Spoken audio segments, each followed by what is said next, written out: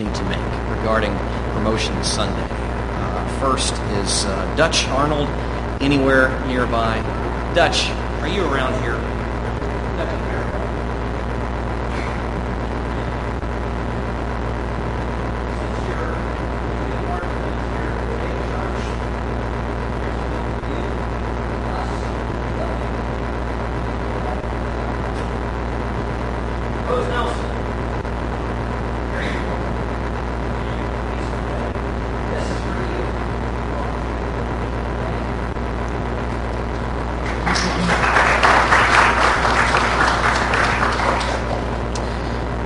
Some of you know this past week I took a few days off, so if you called and didn't get a return call, it wasn't because I was ignoring you. It was just because I wasn't here to take the calls. This week I'll be back in. During the course of those days off, one of the things I tried to do was to read a few things, to educate myself on a few things that I just don't normally read about. I was lying awake in bed one night and realized as I was thinking about the created order and my children learning so much about science and the world that God has made, and I just realized it's just gotten to be ridiculous, the amount of times that they ask me a certain question on something, and I have to say, I don't know.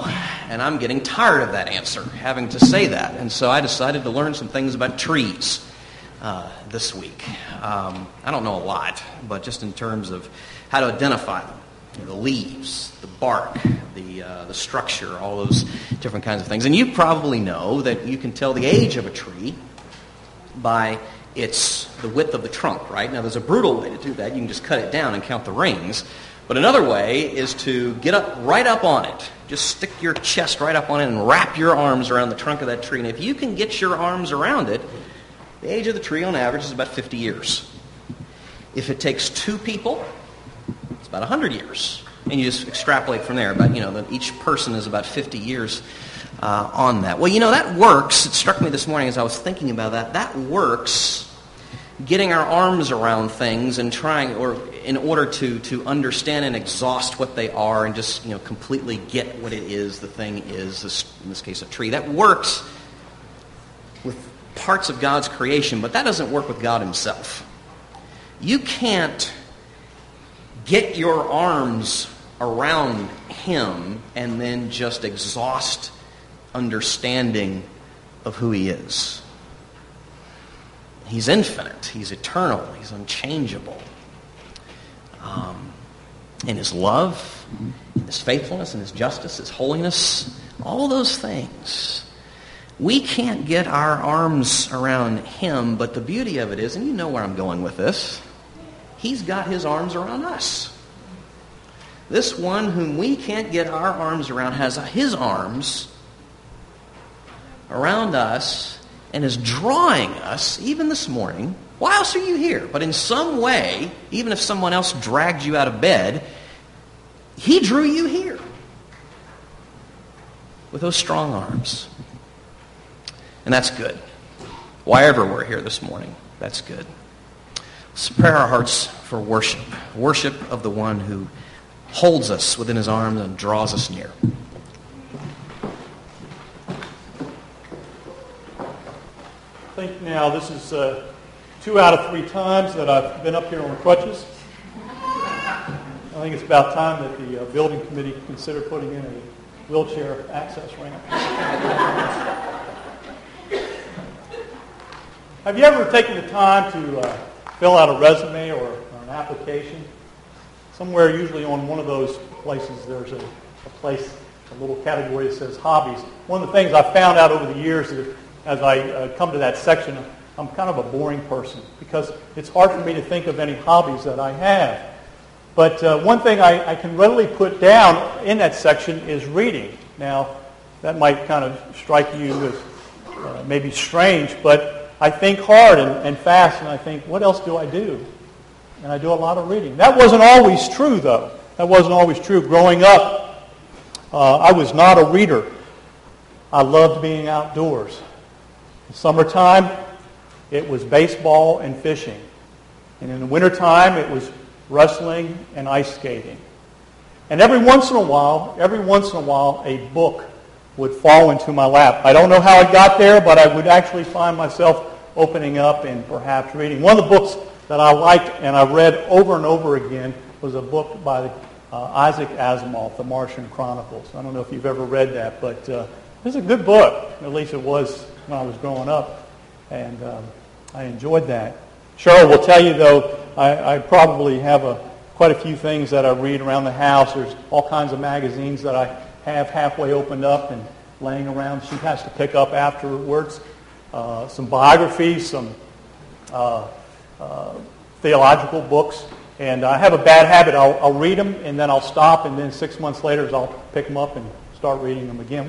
But when we're talking about reading, let me just ask, as I was thinking about this, what kind of reading do you like to do? Is it a biography or an autobiography? Perhaps history, or perhaps like the Martian Chronicles, you like a good mystery book. As I leave the grocery stores, as I leave the PX, Kroger, Walgreens, I can tell that romance novels are very popular. Because I can't hardly get out of those stores without bumping into several racks where couples are swooning in each other's arms, and I have to block my eyes so that I don't blush. I might take a sneak peek, though. I don't know what kind of books you like to read, but thinking about mysteries and thinking about the Martian Chronicles, mysteries and suspense books are very popular. And mystery writings and suspense writings don't always take the form of a book, though. I'm sure there are many a time when a teacher, a professor, receives an exam back in from their students, an essay exam. And as they read it, they're thinking, what is this student trying to say to me? I can remember many an exam question. I had no idea what the answer was, but I was going to put everything I knew down on that piece of paper and let the professor figure it out. And hopefully I would get a passing grade. This is an election year. Politicians are running. And sometimes politicians say everything and at the same time say nothing. There are even preachers that I hear who, after they've completed their sermons, their congregations are scratching their head saying, what did he just say? I hope that that's not the case this morning, but it could be. Mysteries do take many different shapes and many different forms. And I like to believe that one can even consider God to be a mystery writer. The greatest mystery writer in all of history. But not in the sense that you and I are left hanging, that we are left wandering, that we are unclear as to what God is trying to say to us, but that he clearly proclaims what he wants us to know. As we look at this text this morning from Ephesians chapter 3, I believe that we can see not one, not two, but three mysteries that God wants to reveal to each and every one of us. Turn with me to Ephesians chapter 3.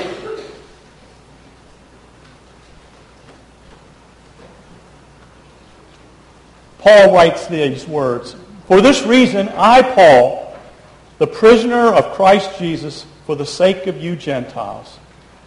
Surely you have heard about the administration of God's grace that was given to me for you. That is, the mystery made known to me by revelation.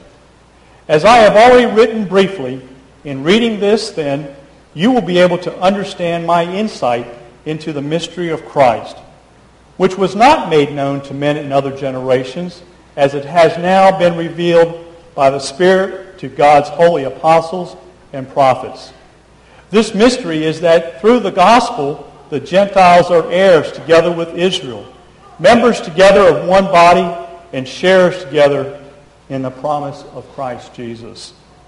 I became a servant of this gospel by the gift of God's grace given me, through the working of his power. Although I am less than the least of all of God's people, this grace was given me to preach to the Gentiles the unsearchable riches of Christ, and to make plain to everyone the administration of this mystery, which for ages was kept hidden in God, who created all things. His intent was that now through the church, the manifold wisdom of God should be made known to the rulers and authorities in the heavenly realms, according to his eternal purpose, which he accomplished in Christ Jesus our Lord. In him, through faith in him, we may approach God with freedom and confidence. I ask you, therefore, not to be discouraged because of my sufferings for you, which is your glory. First mystery I think we see in this passage is the mystery of grace. The mystery of grace. Paul begins this portion of Scripture. He says, "For this reason I, Paul, the prisoner of Christ Jesus, for the sake of you Gentiles." And then he breaks off. I don't know if it is in your Bible, but in the NIV version here, there's like a little dash. And it's like Paul stops and his train of thought is changed. He breaks off and resumes that train of thought in verse 14. But I think as Paul is writing about the unity of believers and the oneness that is in Christ, which he begins in chapter 2 there, he stops. And he takes a moment to reflect back on his own personal salvation experience. In verses 2 and 3, Paul once again reminds the Ephesians, as well as us, that this knowledge he has received is something that was given to him. Paul was a recipient of this mysterious revelation, made known to him personally by the grace of God. I don't think Paul is using the word mystery simply to refer to revelation, though made to him, but also to the mysteriousness of grace that was shed upon his life that day as he traveled that Damascus road. There are a number of passages of Scripture that I think give us a glimpse of what Paul is talking about and thinking about this mysteriousness of grace. On that day, on the Damascus road, it wasn't just an ordinary day in his life, but it serves as a reference point for Paul to look back on his life without Christ and to look forward as he lived his life as a disciple of the Lord.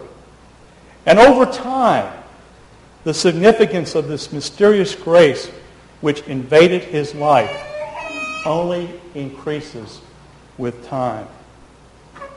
In 1 Corinthians chapter 15, scholars say that this was written around 55 A.D. Paul writes this, "For I am the least of the apostles, and do not deserve to be called an apostle, because I persecuted the church of God. But by the grace of God, I am what I am." In this passage I read this morning, again, scholars say that Paul wrote the book of Ephesians, the letter of Ephesians, while he was under house arrest in Rome, probably around 60 to 62 A.D., about 5 to 7 years later. And Paul writes, "To me, who am the least of all of God's people, this grace was given me."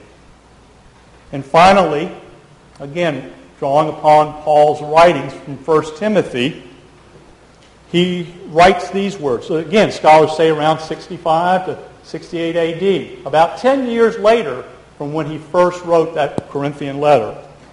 Paul writes, "Although I was formerly a blasphemer, a persecutor, an insolent man, I obtained mercy because I did it ignorantly in unbelief.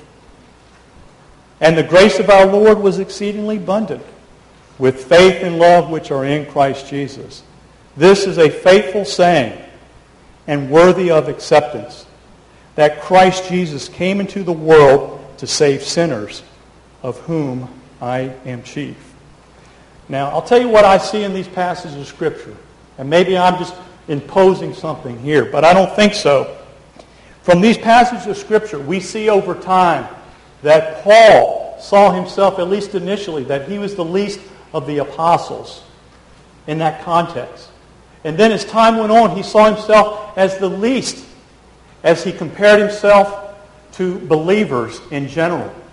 But as time continues on, he sees himself as the chief of all sinners. Of all sinners. Like the illustration of getting your arms around a tree. Over time, Paul was understanding the depth and the greatness of his sin. It wasn't just that he was a sinful apostle or a sinful believer, but he was the chief of all sinners.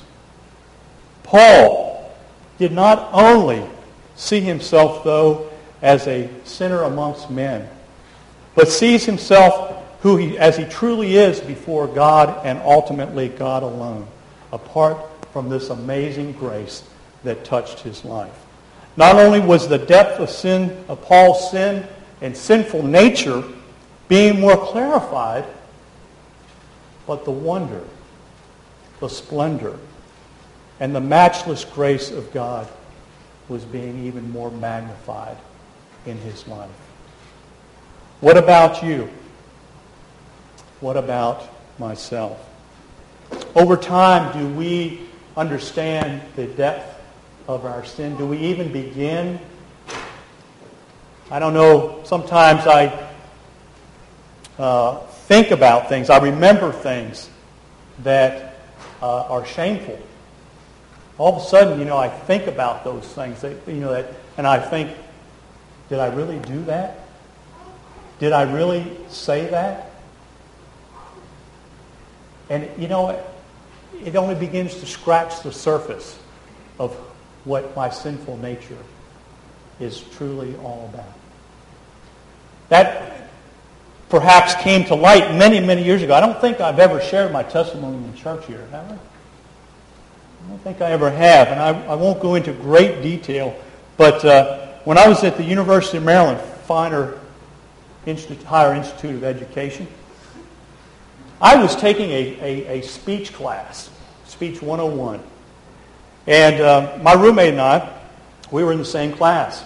Lecture, 400 and some students in the class. University of Maryland had some wonderful small group interaction. My zoology class was done video or closed circuit television by a professor 20 years before. Wonderful setting for education. But this speech class, 400 and some students. But it broke down into smaller recitation classes. So my roommate and I, Rich Weigel, we got the brilliant idea. Hey, we're in different recitation classes. Why don't we just do the same speech? Nobody will ever know. Great idea, Rich. That's why you're smart. I'll do it. And we decided we would do the same speech. And the speech, the topic that we chose, and again, it's embarrassing to say, but being such scholars that we were, we figured we would do a persuasive speech on why prostitution should be legal. Now, I always thought I was a pretty good person. It was in that speech class, though, after giving those fine speeches, which I can't remember the grade I got, there was another student who stood up and gave a speech, a persuasive speech, about Christ and the wonder of who Jesus Christ was and why he is the Son of God. Well, I don't remember much about that speech either John Fitzgerald gave, but I remember at one point during the speech he was describing a person's life apart from Christ being like a train flying down a mountain on tracks and rounding a turn and flying off that track out to destruction. That was my life. I could understand what John Fitzgerald was talking about.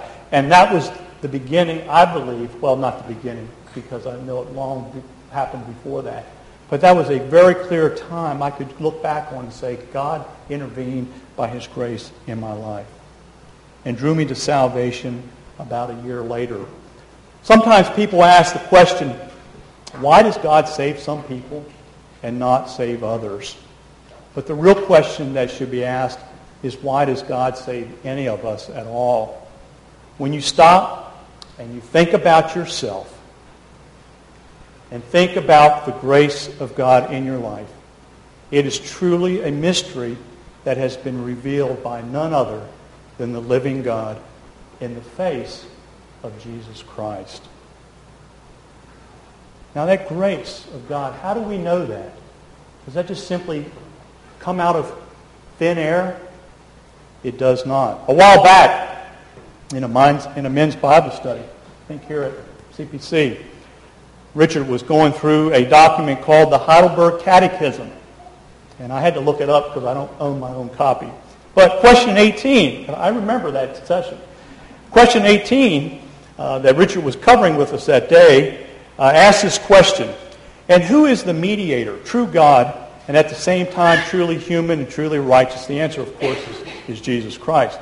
But question 19 asks the more important question, perhaps, for us today. How do you come to know this? How do you come to know that Jesus is that true God mediator? The answer, the Holy Gospel tells me. God himself began to reveal the gospel in paradise. That question is answered in the Catechism. And later he proclaimed it by the holy patriarchs and prophets, portrayed it by the sacrifices and other ceremonies of the law, and finally he fulfilled it through his own dear Son.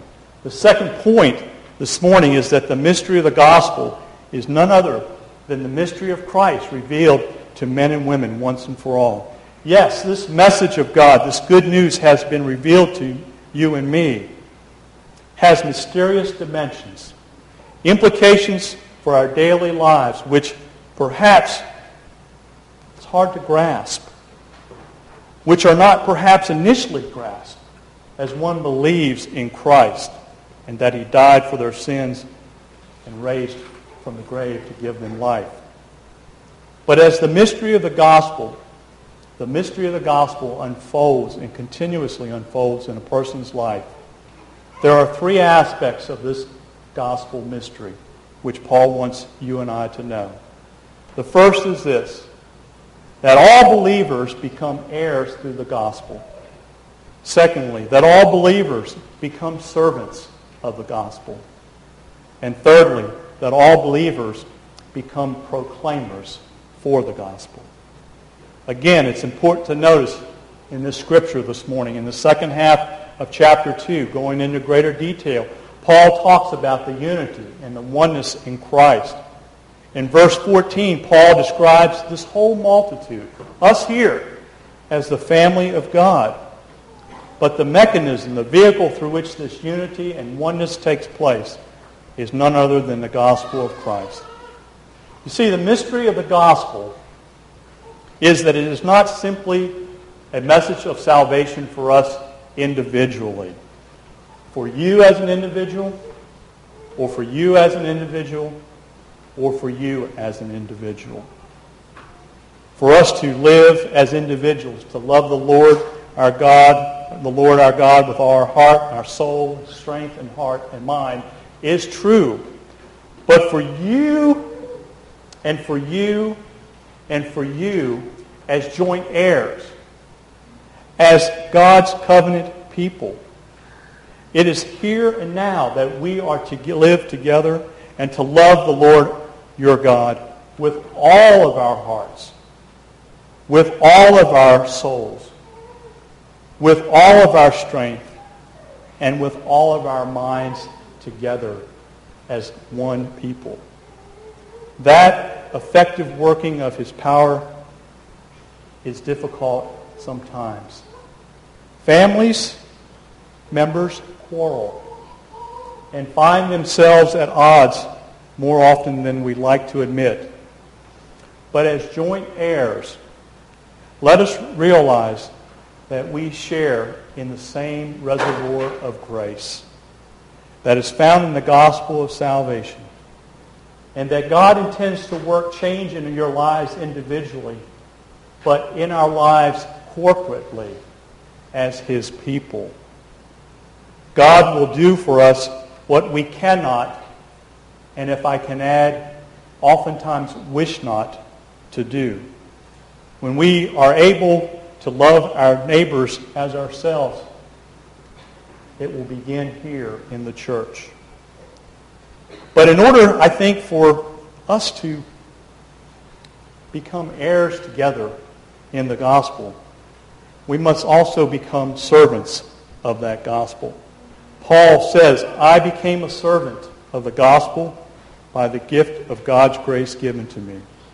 Do we really know what it means to be a servant? Do we really know how to live being set free from sin and being a slave unto God? The mystery of the gospel in making us servants begins and ends with us having the same attitude of Christ Jesus, who being in the very nature of God did not consider equality with God something to be grasped, but made himself nothing, taking the very nature of a servant, being made in his likeness. A servant, a slave, does not have his own choosing. They do the bidding of their master. And so we have to ask ourselves, who is our master? Have we spent time before our master's face and listening to his voice? In an article entitled Practical Implications of Calvinism, got to throw something in there. A guy by the name of Reverend Al Martin, great preacher, great writer, writes this, and I'm going to substitute something. His first sentence is this: this is how God makes a man a Calvinist. I'm going to scratch that word Calvinist. I'm going to say, this is how God makes a man a servant. In one way or another, he gives him such a sight of his, God's, own majesty and sovereignty and holiness as the high and lofty one, that it brings with it a deep experimental acquaintance with human sinfulness, personally and in our own generation. It brings experimental acquaintance with the grace of God, an intimate acquaintance with the voice of God, and utter resignation to the will and the ways of God. In the gospel, the grace of God is revealed. It is revealed not for our exaltation, or for our doing, but for our undoing, and should cause us to cry out as servants, Dear God, have mercy on me, for I am a sinner. We can never begin to grasp the depth of our sin and even the greater depth of God's grace as shown forth in the forgiveness through Christ.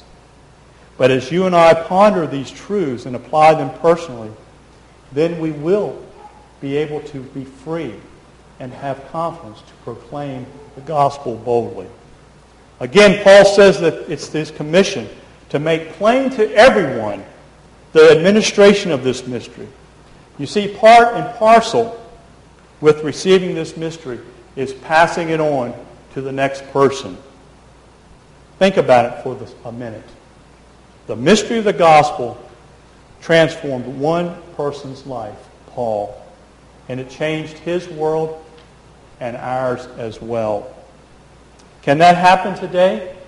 Of course it can. But one may say, listen, evangelism, that's not my gift. Mercy, yes. Service, yes. Helps, yes. But evangelism, that's not my gift. I like that old saying, preach the gospel and use words if necessary. I like that too. But when I bring that in line with Scripture, it doesn't hold much. For let me share a word of encouragement to you that has been an encouragement to me. Again, Paul writes in Corinthians, he says, When I came to you, brothers, I did not come with eloquence or superior wisdom, as I proclaim to you the testimony about God. For I resolved to know nothing while I was with you except Jesus Christ and Him crucified. Listen to how Paul came to them. I came to you in weakness and fear and much trembling. Does that describe you sometimes when you've shared the gospel? Paul says, my message and my preaching were not with wise and persuasive words, but with a demonstration of the Spirit's power, so that your faith might not rest on men's wisdom, but on God's power. The gospel mystery puts a calling on a believer's life to be servant heirs, co-laborers in His vineyard, proclaiming the good news of Jesus Christ for His world. The mystery of grace, the mystery of the gospel, and finally, for a few moments before I close, the mystery of God. You know, as I was coming to this part, as I was writing these thoughts, two main thoughts started to dominate my thinking. One, that by this time in the service, people would start seriously looking at their watches. And two, how can I begin that which seems almost impossible to finish? When I speak of the mystery of God, maybe this would be a good time to say amen and close with prayer. But I won't.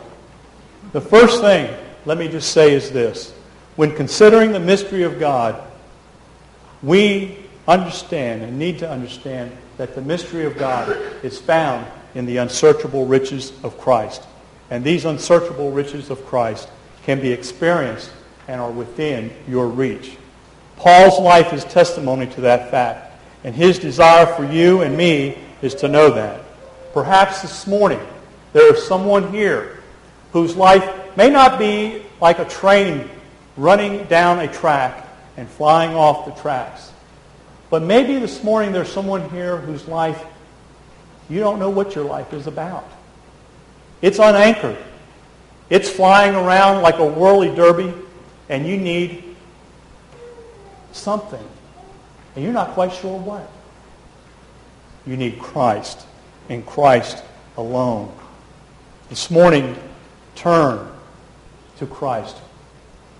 Admit and call out to Him that you have rebelled against God and that you need Him in your life. Call upon the Lord and be saved, for He is patient and willing and not wanting you to perish, but to turn in repentance in faith to God. The unsearchable riches of Christ can be continued to be experienced by those who are already resting in Christ as well. Again, the writer of Hebrews admonishes believers. He says, therefore, let us leave the elementary teachings about Christ and go on to maturity, not laying again the foundation of repentance from acts that lead to death and of faith in God, instruction about baptism and laying on of hands, the resurrection of the dead and eternal judgment. And God permitting, we will do so. What I'm saying is this, that no matter where you are in regards to your relationship with God, the richness of knowing Christ can never, never be exhausted. This morning, are you willing to go deep? Are you willing to go deep and long with the Lord? A while back, I heard Ravi Zacharias say this in a radio program. He said this, the Word of God is like a pond that was shallow enough for a child to wade into, but also deep enough to drown an elephant. That will work here as well. The mystery of God is shallow enough that a person can wade into with childlike faith, but deep enough that even a master diver can never reach the bottom.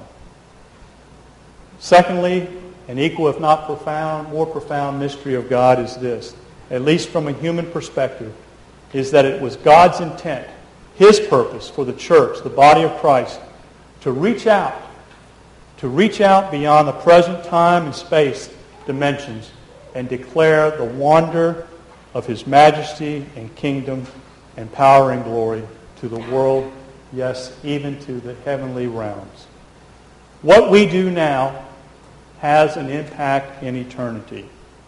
What we do today has an impact beyond what we can see with the visible eye. Billy Graham was once asked, with so many more capable and more educated preachers in the world, why do you think God has chosen you or uses you to be the evangelist to the world, to the masses? And Billy Graham, in his humbleness, said to the reporter, "I don't know, but that will be the first question that I ask God when I get there." Billy Graham is just a jar of clay like each one of you that has been touched by God's hand and possesses the power, this treasure, to show that the all-surpassing power in your life is from God and not from us. And that truly is a profound mystery. The mystery of grace, the mystery of the gospel, and the mystery of God. May God continue to show you the height and the depth, the width and the length, and the full measure of these mysteries today, tomorrow, and forevermore. Amen. Please join me in a word of prayer.